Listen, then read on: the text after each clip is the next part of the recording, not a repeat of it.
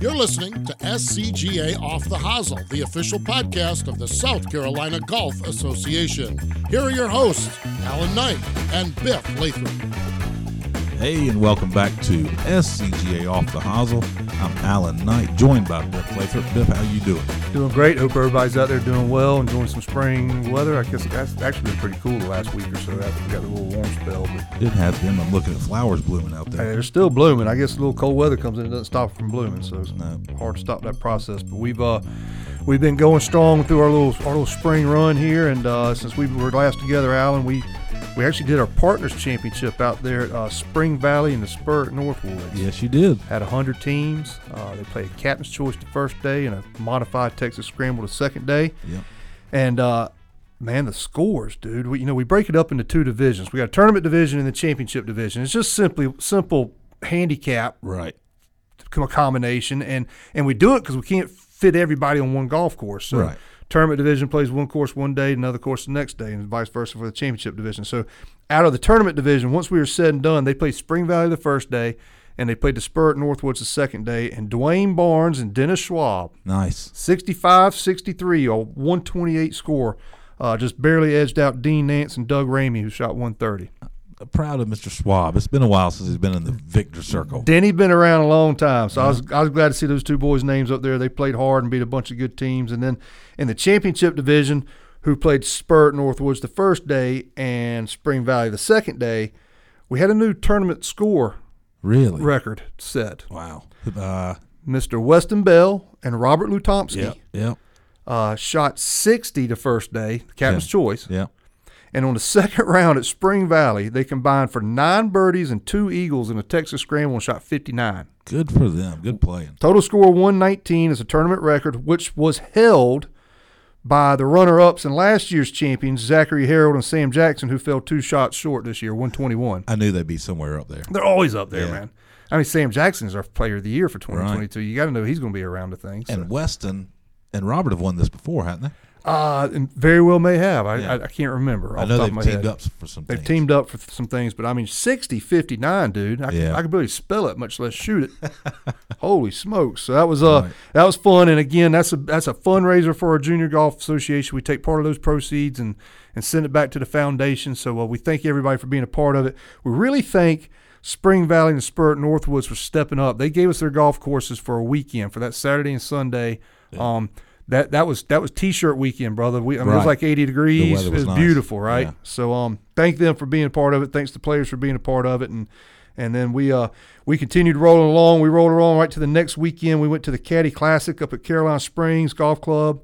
A special thanks to Marilyn Thompson and the Cannell family for their sponsorship. It's actually called the Papa Ed Caddy Classic. Yep. And named after an individual. I think it's Ed Thompson. Back in the day, he used to give away some clothes and what have you for children. When he passed, the family and Marilyn Thompson wanted to continue that, and they do some clubs for kids for the Golf Association, the Junior Golf Association. They also sponsor this Caddy Classic. So, it was going to be new 2-day tournament, but it got rain short. Yeah, this was going to be a 2-day event this year, and we were excited about it. And the kind of the cool thing about the Caddy Classic is, based on how you finish, is how you pick to be a caddy for the Hootie and the Blowfish Monday after the Masters. Yeah.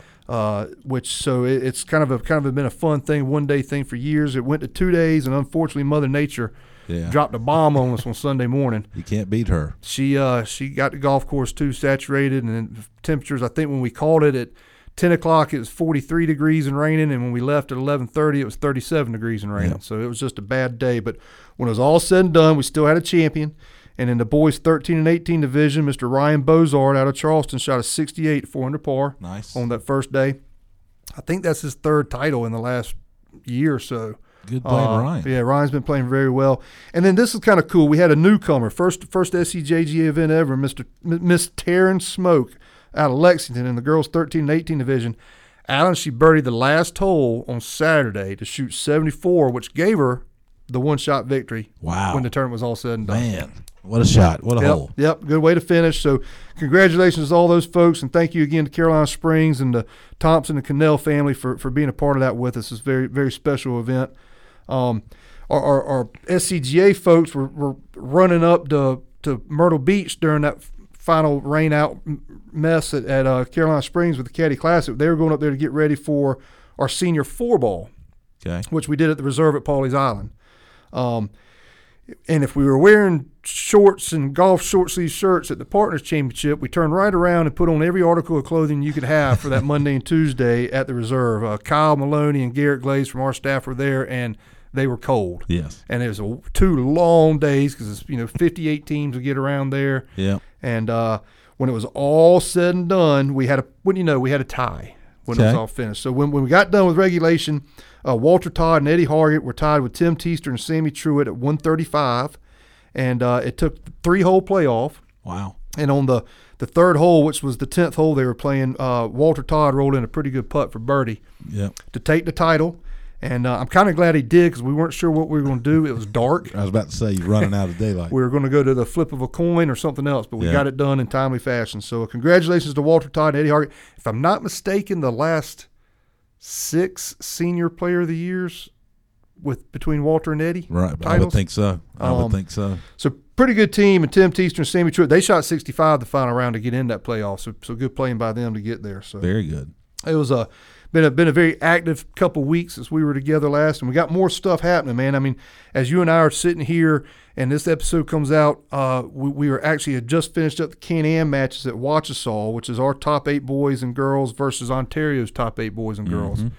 Great event, been going on for many years at Wachesaw, and thank all those folks at Wachesaw Plantation for being a part of that again.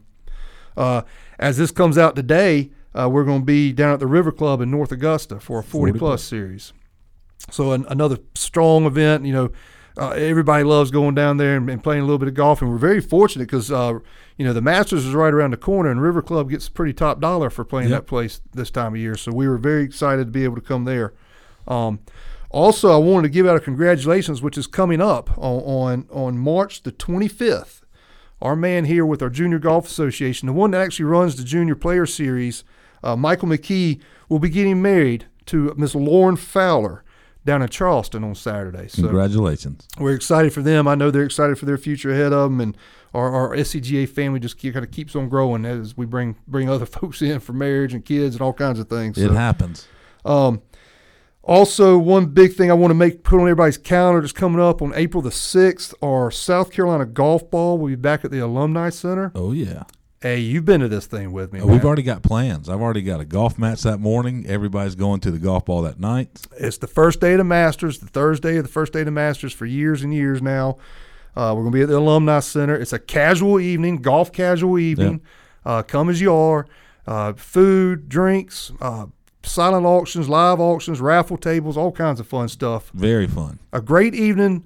It's a golf party, man. It's one of the greatest golf parties in South Carolina, and it's great to catch up with all your friends, but it's also for a good purpose, which is to raise money for our Junior Golf Foundation. I agree, and it's a good chance to catch up with everybody, like you said, everybody in Columbia. But even every now and then, David Oliver came from Florida, the Rock Hill area. I mean, not Florida, but Florence. Yeah. They're members of Florence, and you'll see junior golf parents come support it. That's awesome. I mean, it's great. And Alex Hamilton is our new foundation director, and this is his first one taking the lead, and he's got some great new ideas that we're going to be putting in place, and really looking forward to a great evening and raising money for a good purpose. So me too. Hope y'all can join us. If you want to come check out more about it, our website, SCJGF.org, which is our foundation site, or you can get there through the scgolf.org as well. Or you can probably get there through the app. My SCGA app will get you a lot of places you didn't know about. So check out the My SCGA app if you get a chance. It's once again, Alan, it's what? Free. It is free. I was on it all week this week looking up stuff. There you go. So Android and Apple, it's there for you. We'd love for you to see it. Alan, I got one major, huge announcement.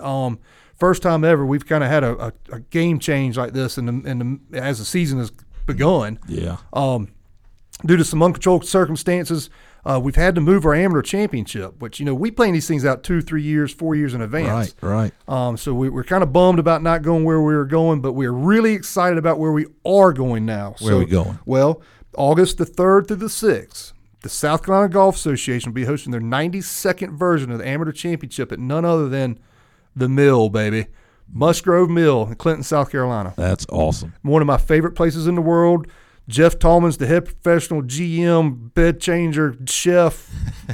He can do it all. Yes, he can. And he's one of the best to work with. And Will Holroyd, I want to thank Will for stepping up. And he's the superintendent that's been there since day one. Will's been there since down at the door. He pushed dirt. That's awesome. Around that place. And they heard of our situation. They stepped up, changed some of their schedules, and made it happen. So we're excited. We're going to be at Musgrove Mill August 3rd through the 6th for the 92nd Amateur Championship. Registration opens up on April the 28th at 9 a.m.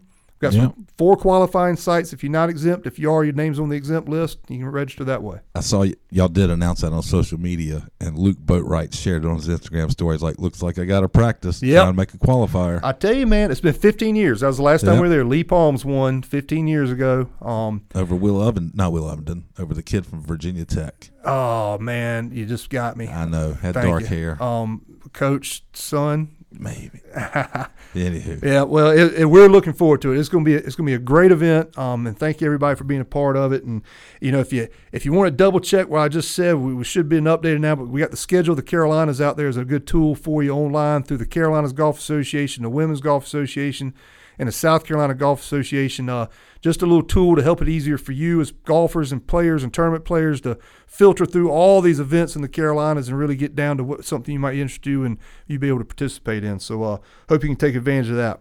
It is a one-stop shop. But if you need golf instruction, we've got the guy for you. We got the guy for you. We've been very fortunate. This young man has kind of come through our program.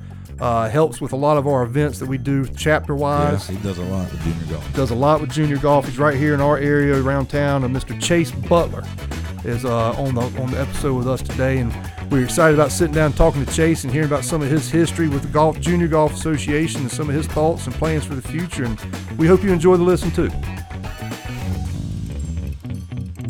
Together, the South Carolina Golf Association, the South Carolina Junior Golf Association, and the South Carolina Junior Golf Foundation strive to promote, preserve, and grow the game of golf in South Carolina. Through a combined effort, each association and the foundation work to support amateur golf, junior golf, and grow the game's initiatives throughout the state of South Carolina. Be sure to follow all 3 organizations on our social media handles for the latest and greatest updates and news. The My SCGA app is also a great way for all members to post scores, follow live scoring at SCGA Major Championships, and stay updated on all things SCGA. To follow live scoring of the SCJGA events, download the SCJGA app. Chase Butler, welcome to SCGA Off the Hosel. How are you? I'm doing good. How are y'all? Good. Thank you for being here, my man. Yeah, anytime. So why are you here? Why are you here? Well, because it's raining outside. You got nothing else to do. Yeah, you're not teaching. It's raining today.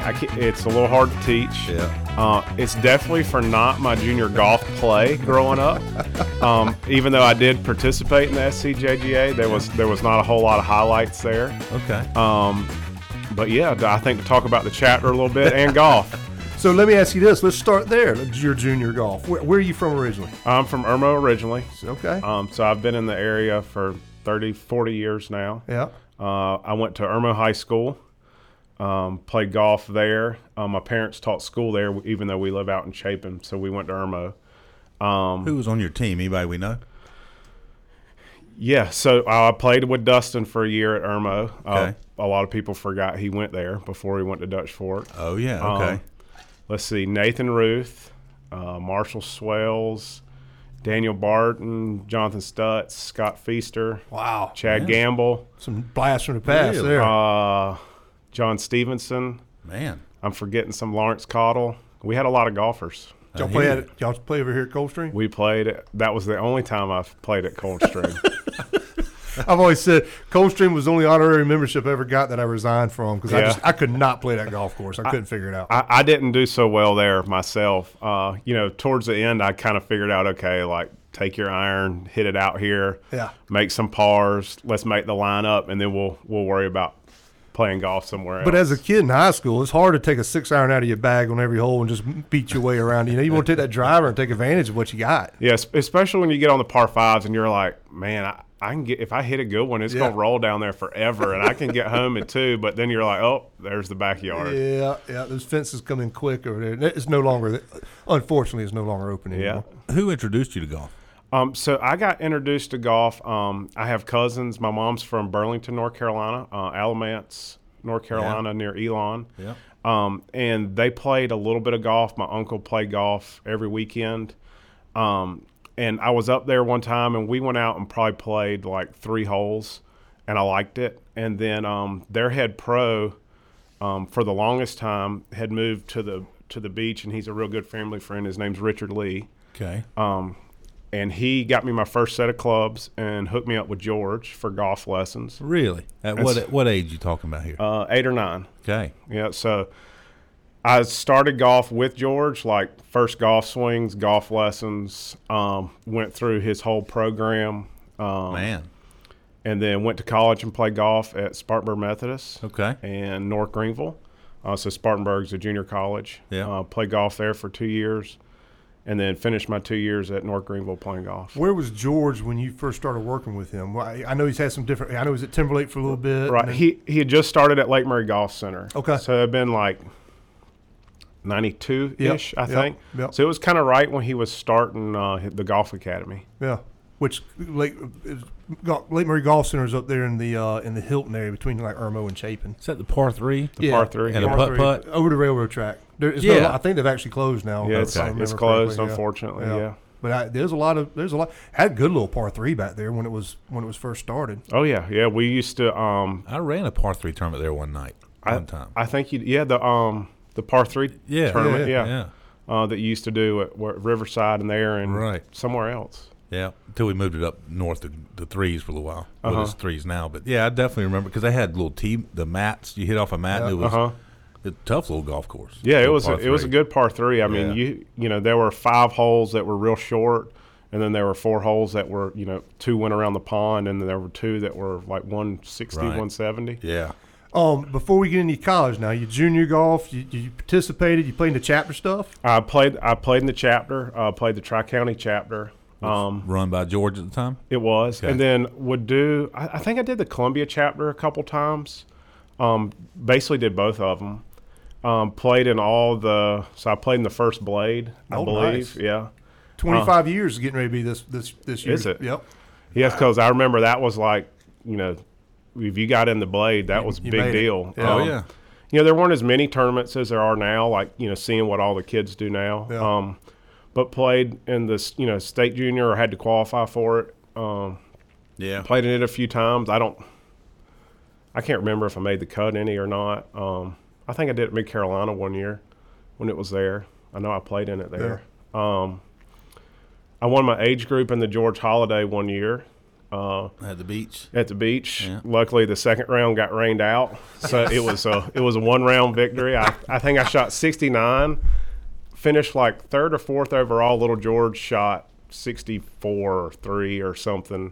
Really? Yeah, because they did the overall, like, no matter where you played from, you could be the overall winner. Oh, wow. So he was playing way up. Yeah, and, G3 was caddying for him and all that kind of stuff. Wow. So. That's too funny, man. So college, you get out of college. What do you do?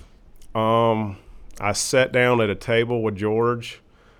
He was building our facility that we're at now. Yeah. And he says, "You want a job teaching?" I was like, "That sounds fun." Yeah. That's, better than anything else. Right. And I would put you, not put any words in your mouth, but you're definitely one of the junior golf leaders in certainly the Midlands. I would say you and Tom Mason probably do. Yeah. And I'm not trying to insult anybody else. But it would come longevity. With chapters, PGA program, PGA Junior League, and plus your hourly lessons that you do. Right. I don't know if I've ever been out to the Golf Academy and not seen you there. Yeah, I'm there a pretty good bit. Right. And it's enjoyable, especially being around the kids. Like, I think it keeps you younger. And then also taking, some kid that wants to try golf and trying to get them interested in golf, and then turning that interest to a little bit of a passion, and then saying, "Hey, here's what you go do next." Right. It's real fun. So after you and George kind of sat down, college was over. But real quick, did you have any? You play college? You played that college golf? Any success in college? Just kind of something to do, or? Yeah, I won our home tournament at the Cliffs. We played the Valley and the Vineyard. Nice. In 2004. I think I shot 1 under even par. won our home tournament. So I got a college win. There you go, baby. More than a lot of people could say. Yeah. But other than that, nothing, that was the big highlight of college. All right, so from that, did you have any aspirations to try to go professional, to play professional at all? Not really. I was lucky enough to grow up. I played golf at Northwoods, so around a lot of really good golfers. Yes, you did. And even then, Kyle Thompson would come play. I sat on the range watching Charles Warren hit balls for hours as a college, high school kid. I was probably working the cart barn. He'd be up there hitting. I was really up there waiting for him to leave because he'd hit brand new Pro Vs out in the range. And I'd ride out there when he got done, and I had a whole shag bag full of balls to use. That's great. And I was like, oh, man, this is great. Like, thanks. And he's like, yeah, I could get a whole bunch of balls if you could pick them up and separate them. I'm like, oh, you got to ask Greg. Like, I don't know if he's going to pay me to do that. Wow. But, I'll go out there and pick up the 30, 40 that you hit and put them in my shag bag, though. Nice. Well, that's awesome. So before we get into the George Bryan Academy too much. I always like delving into Northwood stories. I want to go back to the Northwood. So you were a high school student, college student? Oh, no. I don't remember when we first went out there or how. So I have an aunt, and her husband was from Greenwood, and he knows the McBrides. And I can't remember if they hooked us up or if it was George, but basically got the connection. Hey, Greg's a good guy. I remember going out there with my mom. She goes, what do we need to pay for him to come out here and play golf? And Greg goes, we'll work it out. Wow. I picked the range. I cleaned carts. I dabbled in maintenance and realized that weed eating for 4 hours and then going to play golf was not the most fun thing to do during the summer.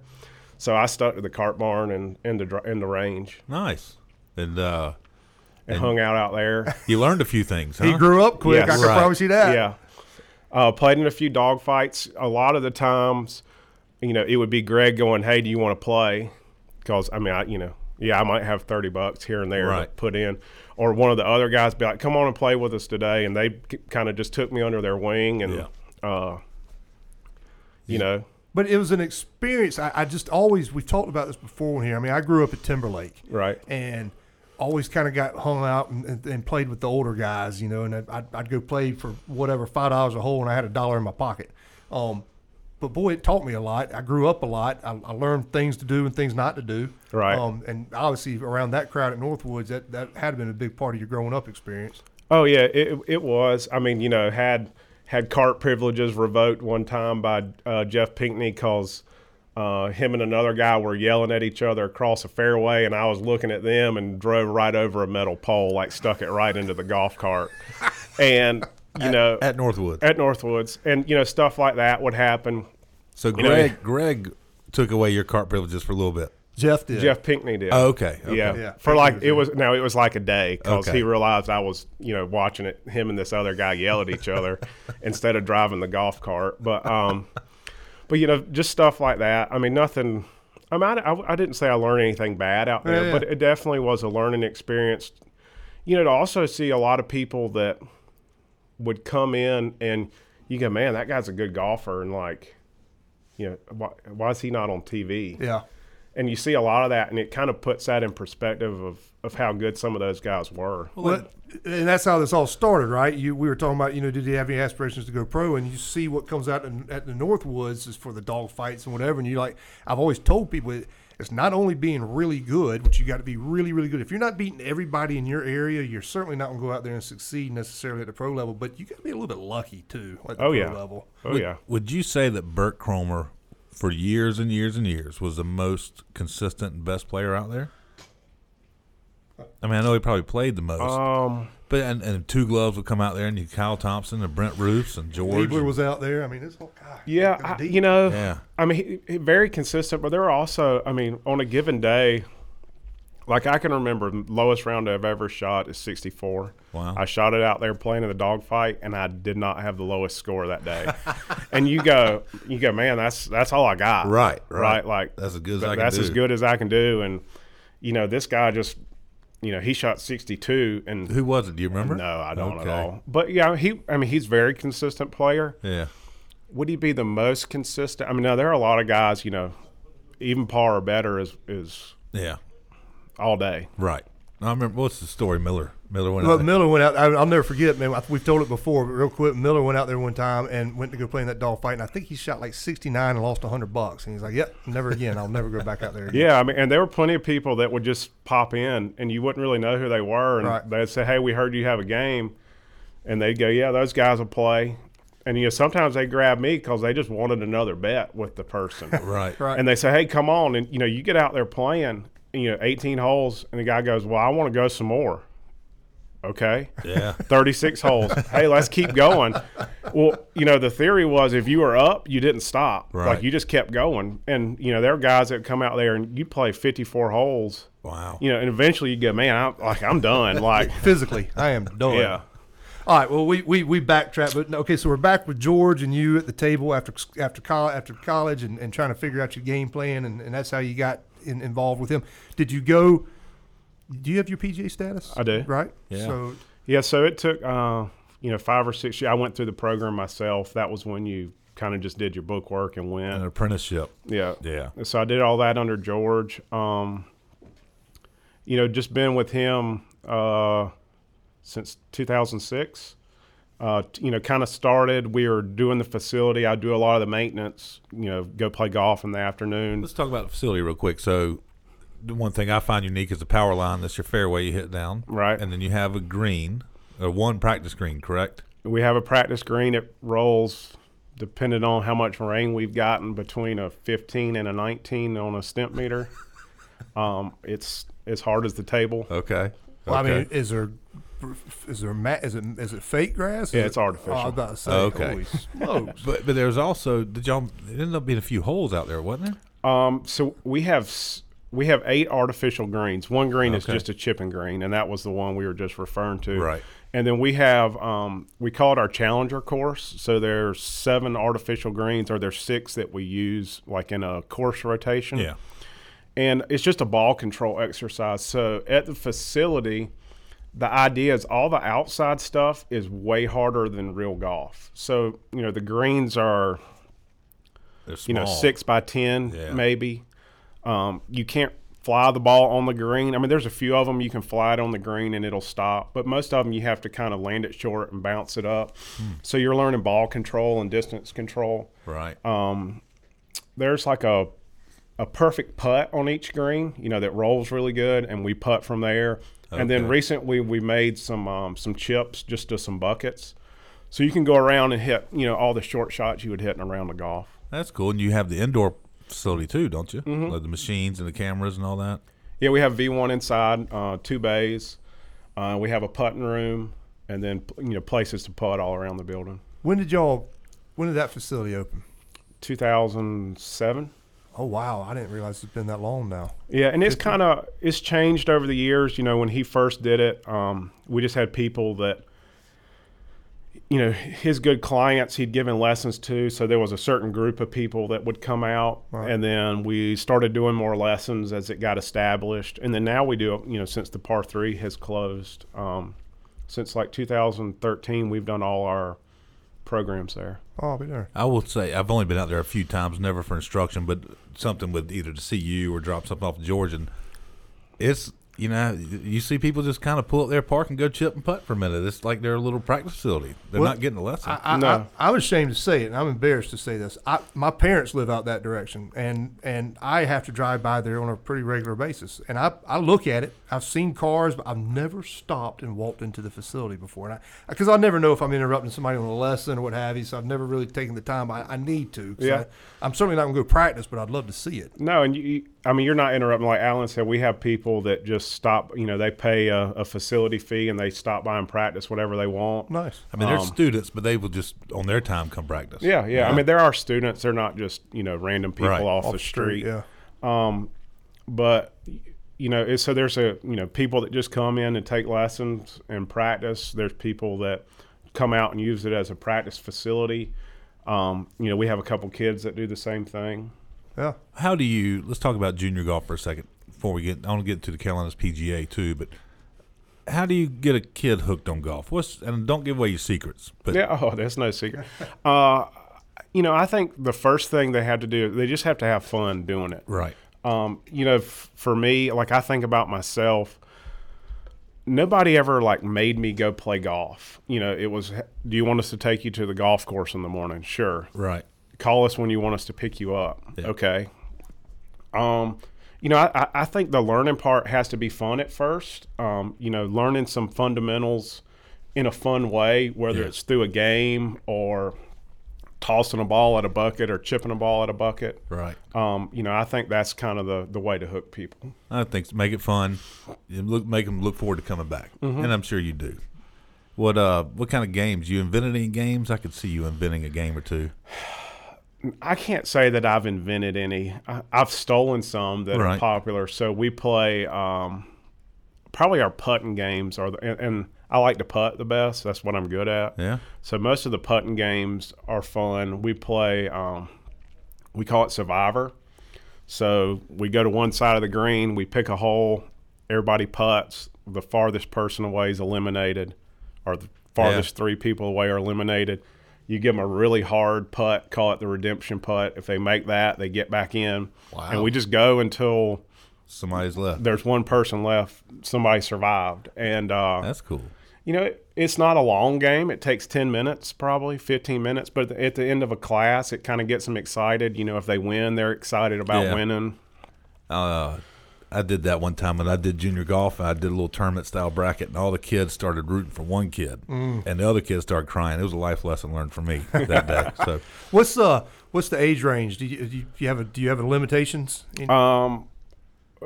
We advertise 3, 4, 5, 6-year-olds. We have a peewee class. I've had some sneak in under that range. Really? Wow. And it's okay with us. Like, the parents have to stay, so it's not, like if they start crying, I'm like, hey, like, it's your turn. Diaper change. Yeah. Yeah. So they come to class. Like Mary Chandler's son now he comes, and I mean, very little participation right now because I think he's 2. Right. But he can understand what we're doing, and just watching helps him. My daughters all started at 3 or 4. Or both of my daughters started at 3 or 4 with class. They don't do a whole lot outside of class. Right now. My oldest does the PGA Junior League with me, and she does the chapter program. Yeah. And Justin Fleming here in the office. I was getting ready to say, he's got Margaret, I think you said. And how was she? She's 8? I think she's 7 or 8. 7 or 8. And Justin's had a lot of great life learning experience stories, as he's told us about that. Oh, it's so the winter tour they're doing, and it's a very, we call it the blitz format. So at that age, we line them up like they're on a driving range in the middle of the fairway. The kids pick a word, pizza. That's when it's safe to hit. They hit it out there. They know to go to the farthest one. They take off running. Right? They line back up and they hit it. We do that till we get to the green, and then everybody gets to put it in. Wow. So it is very hard as a, golf expert to stand there and watch your, they might be aiming in the woods, and I just stand there because I'm like, hey, if I tell her, she's going to fix it, but she's not going to fix it herself. Right. So, and I'm sure people look at me like, oh, that guy teaches golf lessons. Right. Like, he's letting his kid aim over here in the trees. But when she hits it over there, I go, hey, you were pointed that way. Right. Like, you hit it really good, but, you got to learn to point down, down the fairway or at the green. Yeah. So I know where Justin's coming from. It's hard to stand there and go, huh. This ain't gonna be good. I should correct her, but I don't need to. That's exactly what he's struggling with. Yeah. So you mentioned PGA Junior League. Mm-hmm. I mean, I don't know how you have time to do everything you do. I don't either. Let's talk about the PGA Junior League real quick. You got a good following there too. Yeah, so I've been doing that with, I don't know how many years Tom and I have been doing the Junior League together. I think it's 4 or 5. And it's a good program, like in the stepping stones of golf. Like, I would put it maybe even before the chapter program. Like if somebody comes and they say, hey, we're starting golf, where do we go? Well, we have our winter golf tour. It's a very introductory to going to the golf course. Yeah. Score's not important. the junior league would be kind of in between the winter tour and the chapter program, which is captain's choice, correct? It's captain's choice. So, even if your kid hadn't played a lot of golf, they have a partner or maybe two, and it keeps them going and it's fun. So yeah, it's good. And then we've had some pretty good competitive teams. They've made it. Tom kind of takes that part on a little bit more than I do. They've made it to the Florida, to the regionals, to Florida, 2 or 3 times since I've been helping him. I think once before I started with him, he had a team that went pretty far, and then we've had. But didn't he have Jensen Castle on that team? I think so. Yeah. Yeah. I mean, you got a U.S. Women's Amateur champion on your PGA Junior. Yeah, and and that was when it's kind of interesting. You get like there's a team in Charlotte, and all the good kids have gotten together, and I think they won this year. They won the national championship. I mean, they're shooting like 9, 10, 12 under on 9 holes. Wow. And you're going, man, like, wow, that's really good. Right. Like, I don't know that we could take your best PGA professionals and play from the tees we're supposed to play from and go out there and shoot captain's choice 2-man, 10, 11, 12 under par. Like, right. So for you and Tom with this PGA Junior League, how many kids, how many teams, just kind of in a regular season, I guess? I think we average during the summer like 50 kids. So they'll be on two-person teams, so a foursome. And they go out and play captain's choice, and then in the postseason they have to play from the red tees or the most forward tees. And then we have some kids that play from the fairway. So kind of like the same distance as the smallest group at the chapter. And that age range is 6 to 14, 13, 14, yeah. 13. Okay. All right. And like you say, it's a great starting point because you get a partner, and then when you get the chapter, you're playing your own ball out. So, but it's still a friendly environment, learning environment. Sure. Chapters are so. Sure. Carolina's PGA. What year did you join? I mean, you started that in 06 when you joined George. Yeah, 2012. It took me a little bit. I hear you. It's tough to. It's a hard thing to do. It is. I would assume. Not picking on guys that sit in a golf shop, but if I was in a golf shop on a rainy day, there's a lot more time to sit and do some book work. Golf club repair and whipping. Right. Did you have to do the whipping? No. Okay. They had excluded that. Thank goodness. The funny thing is I got my lesson sent back to me, so we had to video a lesson, and I didn't process like, hey, we need a 30-minute lesson. Well, okay, I was doing a lesson how I would give one, so it was, we would always like send somebody when I started, it was with a DVD. We'd make you a DVD. Yeah. Now we use our phone and we send you a lesson. Right. So I did it just as, I did a 30-minute lesson. Well, it was about a probably 4-minute DVD. I send it off and I get a note back like, hey, your lesson was really good, but it needs to be 30 minutes. And I was like, I just did a 30-minute lesson. Like, they wanted me to film the whole thing. So, like, me just standing there. And teaching Mr. Yeah, and so it was funny. I got it back, and I was like, huh. One thing I do, they were like, no, you got to do it this way. That is funny. Yeah. So do you enjoy the teaching still? Oh, yeah, a lot. Yeah. Yeah, it's fun.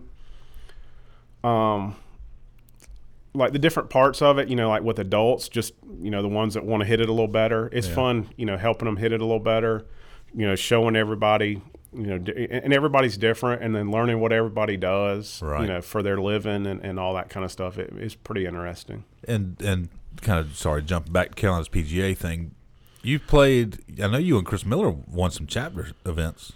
Yeah, or at least one. Yeah, we did. Yeah, at Columbia Country Club. Yeah, what was it called? It was a pro. Yeah, it was a pro. God, what did they call that thing? Anyways, we got to go to like a nice dinner and y'all play did, again. Didn't you? Yeah, I forgot about that part. You must have played really well if you and Chris won. I don't. We both played pretty good that day. Yeah. Chris has had his shining moments. He won the city championship one year. He does, and speaking of the city tournament, that Chase every year his stipulations, I'll play, but I got to be the last group on Thursday because he does his chapters on Thursday. Yeah. Oh, that's right.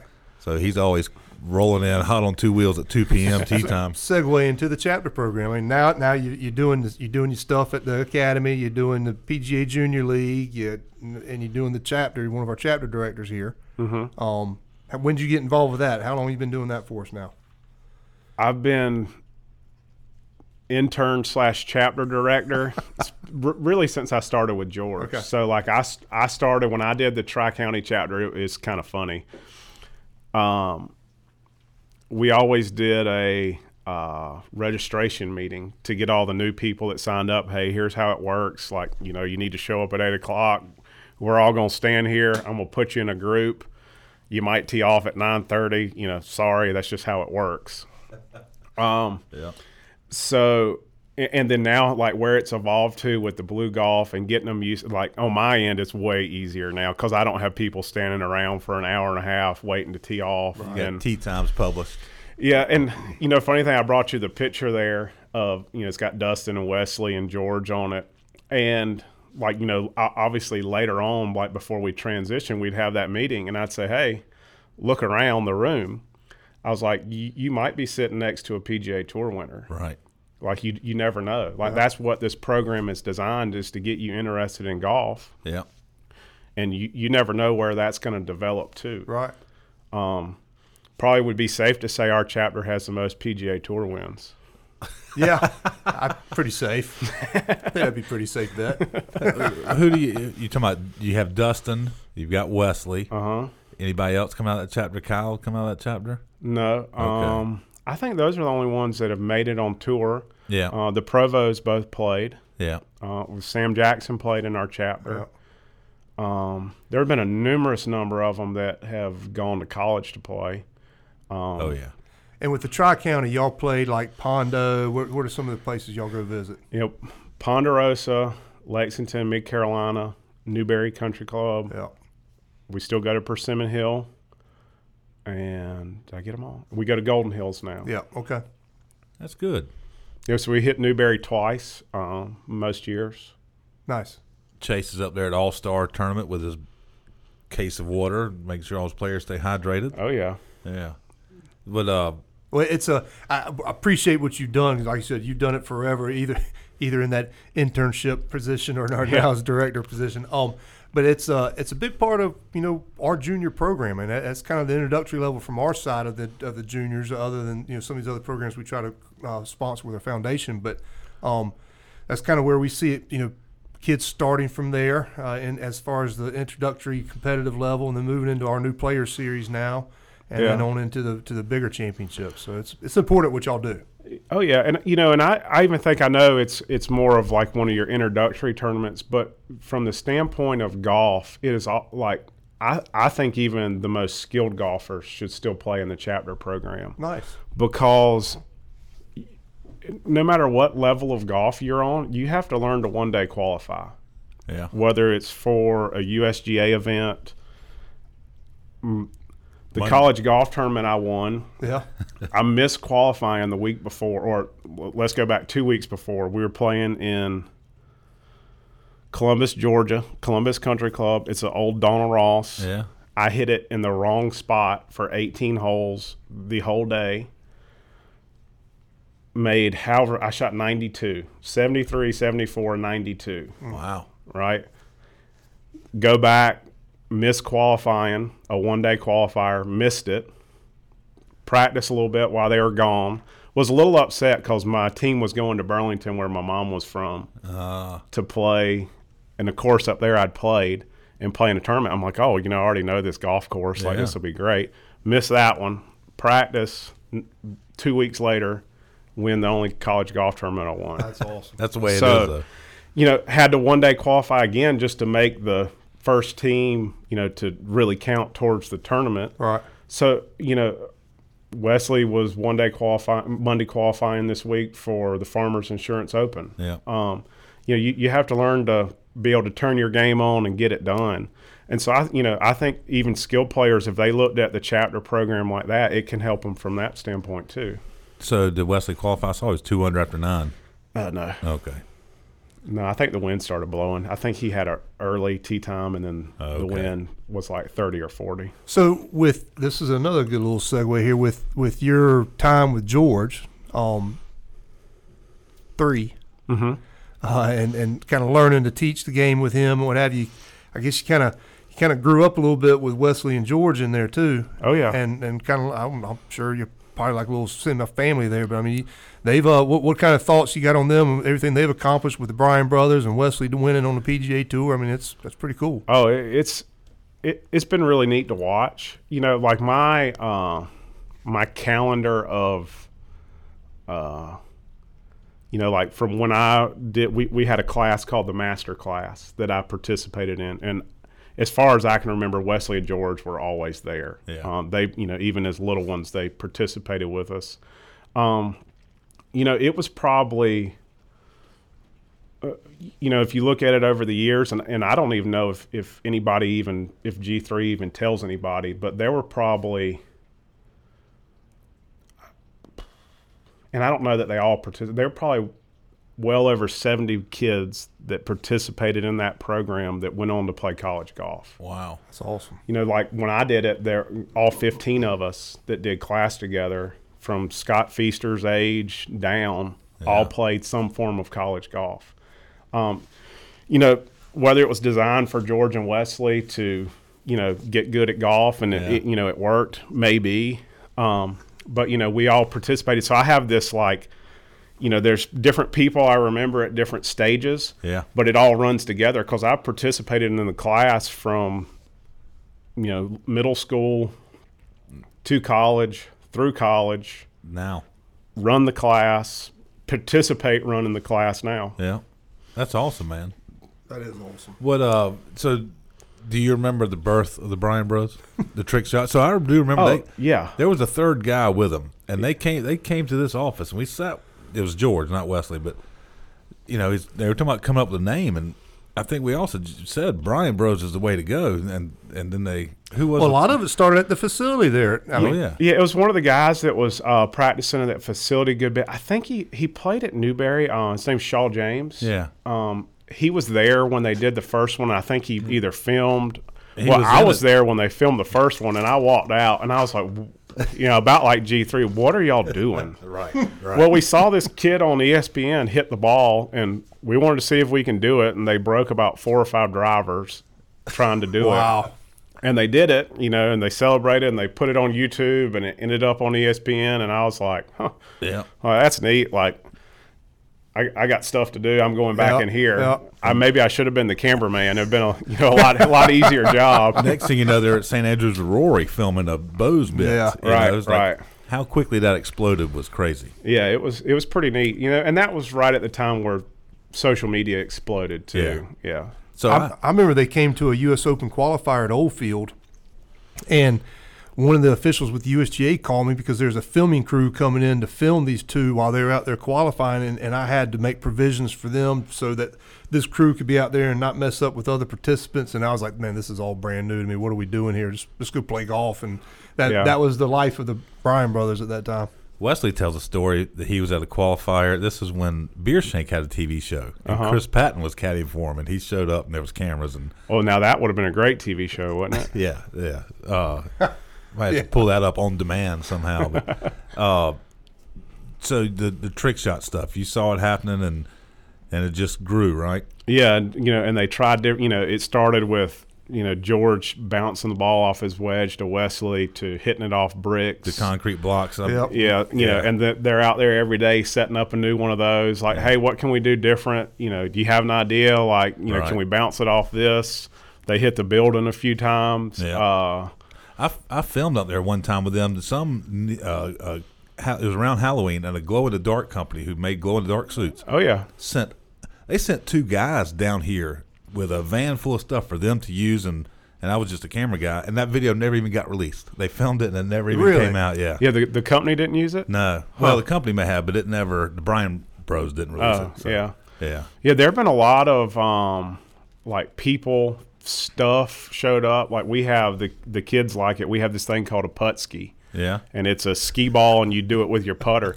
Like this big box shows up that I can't move, and it's like in the middle of the breezeway, and I'm like, okay, well, what is this? And so I start, I call one of them. I say, hey, something showed up. They're like, well, open it and see what it is.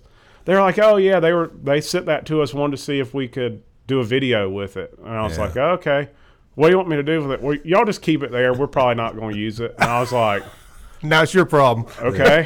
What do I do with it? Like, oh, that's too good. So the big announcement. You were part of the video. The way they said it in the video, like, oh, yeah, Chase, if you want to come out here and teach, you can do that too. But yeah. What's the plans they have for the future? If you can talk about it. Yeah, with what I'm privileged to, they basically just want to build a golf community with like-minded people out there with them that enjoy golf, want to be there. They obviously want a place to be able to go film, and not get in the way. Be able to say, hey, we need to film for 4 hours today. Right. We need this block of time. Yeah. And go out there and get it done and not get in the way of a golf course's play. And I don't want to be putting any words in their mouth, but it sounds like there's going to be a pretty nice teaching facility out there too. I think so, yeah. So do you think you will be making the move? I'm pretty sure. I mean, do you think operations will cease to exist where you are now and move to there? We haven't gotten that far yet. I hear you. I don't think so. It could. If they I know we've talked about them changing the George Bryan Golf Academy to the Bryan Bros. Right. Whatever they're going to call it, Golf Academy. Yeah. They've had discussions about that. I don't know if they will keep our facility open when they do that. Right. I have a feeling they will. Yeah. I could see it working two places. Yeah. Especially for the people who live out there now. Oh, yeah. Who already attend it. But you got big hopes for that place, or? I mean, I know you're not an investor; it's not money, but yeah, from what you've heard, I think it's going to be really nice. Yeah. You wearing it's got a good. I mean, if you've been around Indian River, I think everybody's pretty much aware of where we are now, right? Yeah. I guess. No. It's pretty evident. Yeah. You see the clubhouse. If you live in Columbia, you know where they are. Yeah. So yeah, I think that's pretty. I'm gonna put it out there. I saw it. I know where it was. And it's not about me, but I got offered a job at Indian River and turned it down to go to work for Clement Columbia Country Club. You did? Yeah. I planted the original plants around the clubhouse in Indian River because I was working out at Timberlake, and that was the Young family had built Indian River, so I got recruited over there at Indian River. I literally pulled plants out the back of a semi-truck and put them down and realized this is not for me. Oh, that's too funny. Too funny. But I think it'll be good. I wish them the best of luck out there. I hope they do a good job with it. It's a good track. I agree. So what's one of the funniest things you've ever seen on the golf course? Some of them probably can't talk about. And I think you and I text. You give me your top three. Yeah. No. So this is more of a story. I think it's kind of funny in the context that it was this. So I was caddying for one of the guys at Northwoods. He had made it to Sectionals U.S. Open qualifier. Okay. His name is Robert Andrews, but nobody knows him of that. His name is Grits at Northwoods. Yeah. And good player. We had played in the North Carolina Open. We were going to Ohio where the tour stop was that week. So there were so many tour players there, Right. He played with Bo Van Pelt for 36 holes, which was unbelievable to watch somebody putt that good. Bo putted that good? Oh, yeah. Yeah. And so we're standing on the putting green our first 18 holes. So it was 36 holes in one day. I forget the name of the golf course. And Marco Mira is on the putting green. Well, this is 2005 or 6, something in there. And Paul Azinger walks up. He goes, "Hey, what are you doing here?" Talking to Marco Mira. He looks at him. He goes, "Trying to qualify for the U.S. Open." And Azinger goes, "Well, you're not still exempt." He goes, "Well, I only get 5 years." He said, "Well, you won the British Open and the Masters in the same year." He said, "Yeah, it's a 5-year exemption for both." Wow. And Azinger looks at him. He goes, "Man, they should give you 10 for winning 2 in 1 year." And Amira doesn't skip a beat, just looks at him. He goes, "I could just play better." Wow. And I was like, wow, that's pretty good perspective on you could tell he didn't really want to be there, but he had, he has to qualify. You're on the practice putting green with a 2-time major winner, and he's getting ready to go loop it around for 36 holes and try to qualify. That's crazy. And to say, they'd have that same perspective as, if you're going to qualify for something and somebody looks at you and goes, "Well, why are you here?" I'm like, well, I should have played better last year and got in the state am and not be at this qualifier. It was pretty neat day. When's the last time you've attempted a qualifier? It's been a U.S. Open qualifier. Actually, I got a letter from the USGA that I had to. I went to Pine Wild. 1 year. Yeah. I think I got the letter because Lucas Glover shot 64, and I shot like 81 or 2 or 3. Like, I didn't shoot like 100 or anything. Right. But, I mean, it was like 40, raining, and Pine Wild is really long. Yeah. And, you know, you get done, and you're like, oh, man, like, whew, that was rough. And you get there, and it says Lucas Glover 64, and you're like, wow. Yeah. Did you reply to the letter? No, I hadn't done one since then. Those letters are tough. I mean, listen, I had to do that for a long time, and I took into consideration the fact that it was 40, windy, and whatever. Right. It was that's a hard thing. You really had to blow out in one of my qualifiers to get a letter. I mean, like blow out. That's Golf Digest used to do a little every year would do a little blurb about things about those letters, and one guy who had shot pretty good on the front nine, his son came out to him as his caddy. That's what his caddy for him. Came out of the closet.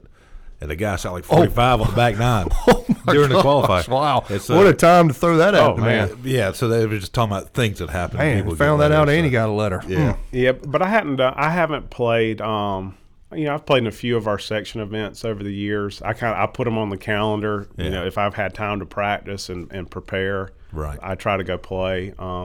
City tournament you put on City the calendar. tournament, I put it on the calendar and show up every year. Well, that's a good point because people don't understand. You know, they think because you're in the business, I'm in the business, they say, you know, you're in the business, you don't play all the time.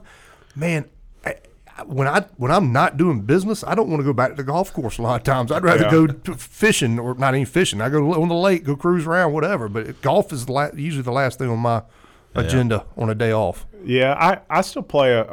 Recently, I've played more. Good. Trying to say, hey, like, because it makes it more fun when you're playing golf. Like when you're just going and working and there, and you hit a ball every now and then. You know, when you get out to play, that's the fun part. So I've kind of made it a point to try to play a little bit more this year. I've made it a point just to accept where my golfing ability is, and that's what it is. Something I don't want you to get out here without us talking about is your Scotty Cameron putter collection. Oh yeah. Is it putter covers or the actual putters? Both. Putter covers. Okay. So you were a member of that Scotty Cameron club. I was. Yeah. Yeah. Do you know about this, Biff? No, this is all new to me. I haven't done it in a couple years. Yeah. It got to with the internet and the way you spend online a lot of money, shopping works. I mean, it's $100 to join the Club Cameron every year. Right. They give you well more than $100 worth of stuff. Okay. But it gives you access to when he releases. So I like the Masters. It's my favorite week of the year. Always has been. I can't say I have all the Masters covers. I've have most of the release from 2004 to about 2020, 2019. I have every Masters cover released. And what do you think? Except for some special ones. There's some value in those too, correct? If you wanted to, you could. Yeah, there's some value in them. Yeah. And what do you do with them? You put them in a safe under your bed? Well, I mean, not to tell everybody where to keep them. I have. They're in a storage unit right now because we have moved recently. But I have a display. I don't want to put them up in my office. Just there are people in and out. Yeah. Not that anybody would take them, but it's one of those things. It's not real hard to walk by and grab you a putter cover. Yeah. Yeah. So I do have a rack that a wooden rack I made, and they stick on there. They were in my office at my old house. Just something for people to look at. Nice. I don't know where. How many do you have? 30-ish. Wow. Yeah. Maybe a little more. And they're pristine. They're so beautiful. When I first started, I used a lot of them. So some of them are a little smashed, but a majority of them are brand new. Like they've only been on the peg. Right. They've never been on a putter. I've thought about selling them here and there, and then I just can't. Well, you got an old Barnwell hat on. Yes. You already played there? Nah, not yet. My buddy Luke Boatwright is a member. And Luke Boatwright is more involved in golf or not being involved in golf than anybody I know. He is. He's an ambassador. Yeah. So he's a member there. He hadn't taken me to play yet, but it's on the books. He's definitely played there a few times. A few holes they have open. Yeah, I think they have 7 holes open so far. Have they applied for membership yet, Biff? You know what? I've talked to them. We've not gotten to that level yet, but there's one going across the interstate over there called the Tree Farm. I think it's a little bit different scenario, but right in between Lexington and Aiken. Man, A lot of things going on here in South Carolina right now. Blowing up, baby. Rembert's right down the road, too. I think they're doing something in Rembert here pretty soon, right outside of Casey. I've heard Camden. that. Yeah. Say what? Yeah, it's a brand. Another one is national. Man. National. Maybe I did catch one of courses. that. But what's a piece of advice you would give normally we do it for a golfer, but I want you to give it to a parent who's getting wants their kid to start playing. Make sure it's fun. Yeah. I played 9 holes. My youngest daughter's 6, or she'll be 6 this year. She doesn't care much about golf. I mean, she'll putt. Yeah. I played 9 holes. We got to every green. I said, do you want to come putt? Sometimes she did, sometimes she didn't. If you take them with you, pack lots of snacks. Yeah, that's true. When the drink girl comes around, buy them a drink and a snack, even though you probably have plenty in the cart. Right. But just make it fun. Yep. That's it. And, if you enjoy golf and they see you having fun, they're more than likely going to attach themselves to that. Right. But, yeah, just make it as fun as possible. I think that's what keeps kids in it. I love it. Anything we left out you want to say? Actually, the one question I did send you, what's a life lesson you've learned through golf? Oh, life lesson. So, probably just the perseverance of it all. Like I told you about my college tournament. 74 and 92, miss a qualifier for the next tournament. Right. Show up at the next one to win. Like you just. That's a good story. You never know. You got to have perseverance and hard work. Yeah. For golf. Well, Chase, let me tell you, man, with everything, I've known you for a long time, and you've been been instrumental part of what we've done here at the Junior Golf Association, along with what you've done for junior golf in South Carolina and the industry. And, man, I appreciate your efforts, appreciate your time and all you do, and look forward to watching you continue to grow throughout the years. Yeah, thank you. Thank y'all for having me. Yeah, man, thank you.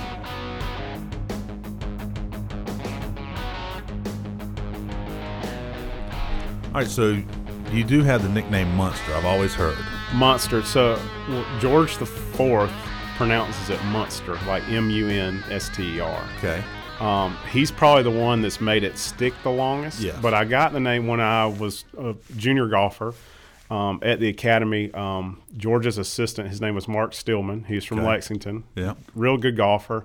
Sometime when I was in high school, he went to coach at the College of Charleston.